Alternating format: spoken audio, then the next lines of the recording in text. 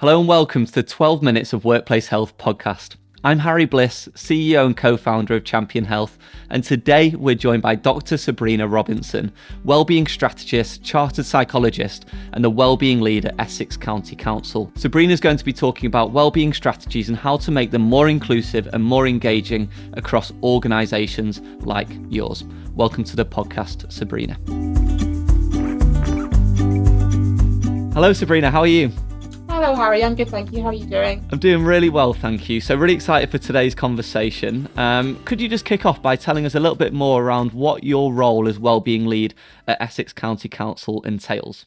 Yeah, of course. So I work within our people and transformation function. So essentially my role is to work on and lead on all areas in relation to workplace health and wellbeing. So I guess I'm seen as kind of the subject matter expert. So that's around providing advice and guidance and strategic thought leadership across the organisation. So also acting as our operational lead. So I lead on our services like our occupational health services, our employee assistance programme. And I guess when I started in the role, it was about developing a holistic wellbeing strategy. So for me, that was working within people who work within people and transformation functions, so including our HR leaders, recruitment, looking at areas around retention, learning and development, and soon to be actually working with our new equality, diversity and inclusion lead. So really excited about that and the connections between those two areas. But I guess the reason for that is that we have a people plan. So this sets out our priorities for enabling how we can support our employees to grow and to develop and that they can deliver our services both now and for the future. And I'm really pleased that now as part of our new people plan, a key element of that is about creating a healthy place to work. So that's where I get to kind of work with people across the organisation to ensure that we can achieve that really. Fantastic. And you mentioned around the diversity and inclusion piece. How important is it that equality, diversity and inclusion is included within our wellbeing strategies and also our overall people strategy?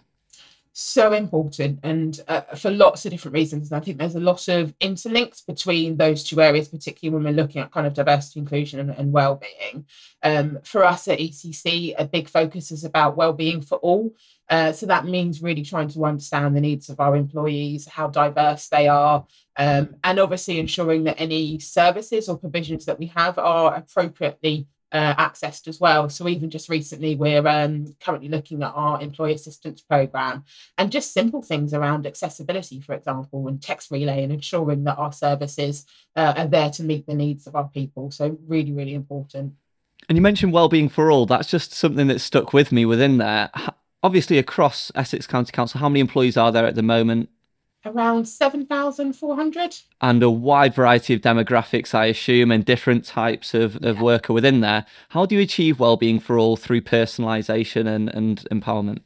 Yeah, I think there are a number of key things to me, and I think engaging with your people is really, really important. So, as I said, so that core part of our strategy was around wellbeing for all. It's about us being able to address the different challenges that people across the organisation face. And this is an area that I have to say is hard. It's hard to keep that sustained engagement across organisations. So for us, we're looking at things like our data, really understanding our people analytics so we can understand the needs of our people and the trends and how that changes, thinking about the success of different programmes that we put in place. So just to give an example, 75% of our employees are female. Many really engaged in our wellbeing agenda, but obviously we have new needs coming up at different points. So we try to tally up what we're doing internally with obviously what we're doing as a public sector organisation externally as well. So we have a strategy called Everyone's Essex, and a huge part of that is around kind of sustainability. So there was a real big interest in thinking about how can we link sustainability and wellbeing. And one of the areas that we've really tried to champion recently is something called the Love Your Period campaign. So this is about using sustainable period products and not necessarily something that you would have as part of your wellbeing offer, but actually this is what our people wanted. So we ensured that we could share information about that and how they can get engaged as individuals, but also how they can support their family members and their friends as well. Particularly given some of the financial pressures, I think these sorts of areas are things that people are interested in now. It's something you mentioned as well within there, and I love that campaign, by the way, first of all. But you mentioned what your people wanted. Mm-hmm. How important is that listening piece? Because that's something that we often see is missed off. Things are done to rather than done with. How Yeah. important is that listening piece for you at ECC? Yeah, for me, that's key and as really central to everything that we do. So, when I talk about collaboration and impact, that's about ensuring that our initiatives are, people led, that we look at the research evidence, that we're looking at having regular feedback loops with our people. So if there's things that aren't working, then obviously we can hear that. But obviously, if there are things that are working really well, we want to hear those positives so that we can build on that. We're really trying to work at the minute around looking at improving our data collection so that we can really track those trends over time. But also, if we look at each quarter, for example, if we're seeing things like we have a performance suite which looks at wellbeing, so we'll look at things like our access to our EAP, the number of mental health first aiders we have, how many people are accessing our online systems for different topics. And we get to see some trends. We might see a spike in mental health, for example. So we know that we would need to do something to address those needs. And it's not easy, but it's certainly something that we're really trying to strive to so that we can understand that and keep engaged with our people, which is part of our governance structure as well. And engagement's a key theme across the whole of the workplace health space. Yeah. What specific things have you put in place to, first of all, get engagement, and then second of all, sustain engagement? Is there anything specific that you could share with our audience that you've done that they may consider going forwards? Yeah, so I just mentioned about our governance structure. So because of that element of having leadership buy-in, but also looking at that collaboration and impact and that sense of what we call my well-being. So that's around how can we engage individuals? How are they supported to take that personal responsibility? Our governance structure was really important in terms of trying to create that culture. So we have quarterly meetings where we have people from a range of areas across the organisation, whether it be within functions or specific areas like health and safety, who get to kind of give an insight really as to what's working across different areas, their views around new things that we might need to put in place, pressures within a particular function. So if we look at places like health and social care, there's lots of new pressures that are coming out in those areas. So that's kind of one of our structured ways of ensuring that we keep that collaboration going and that we can keep people engaged. But then obviously it's looking at other areas. So we have wellbeing champions. So those are people who are based within their function. They understand their colleagues and they really do act as our champions. It's sharing everything that we're doing. If we need to get stories from people, for example, or get some feedback, then they will be the ones that help to go out and do that because we're quite a small team. We can't do all of that engagement ourselves. So it's utilising people from across the organisation. And with that champions network, what does that really entail for them? Because I've heard certain people say that I've got my day job, I've got my own KPIs to be able to hit, and then I've got the wellbeing champion stuff on top. How does that work? And how do you get that buy-in as well from those individuals? Yeah, I think it's really about it's what the individual wants to give. We have a remit for our champions, and that's quite broad. So some might be quite involved and kind of, getting involved in specific projects. Like at the minute, we're reviewing our approach to mental health first aid as an example. But for others, it could literally be, we've got a campaign going on and they share information with their colleagues. So it's literally about the amount of time that they can give.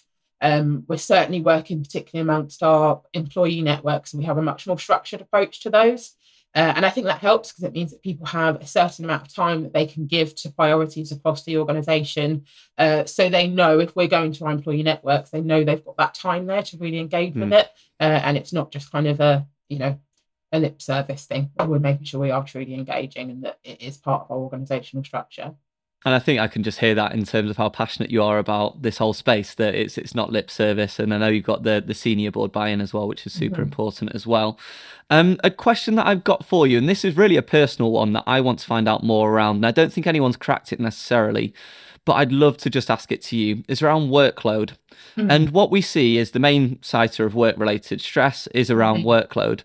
What can we do around workload? Is there anything that you've looked into specifically within your role, or is that something that's really tough to crack to be able to improve work-related stress?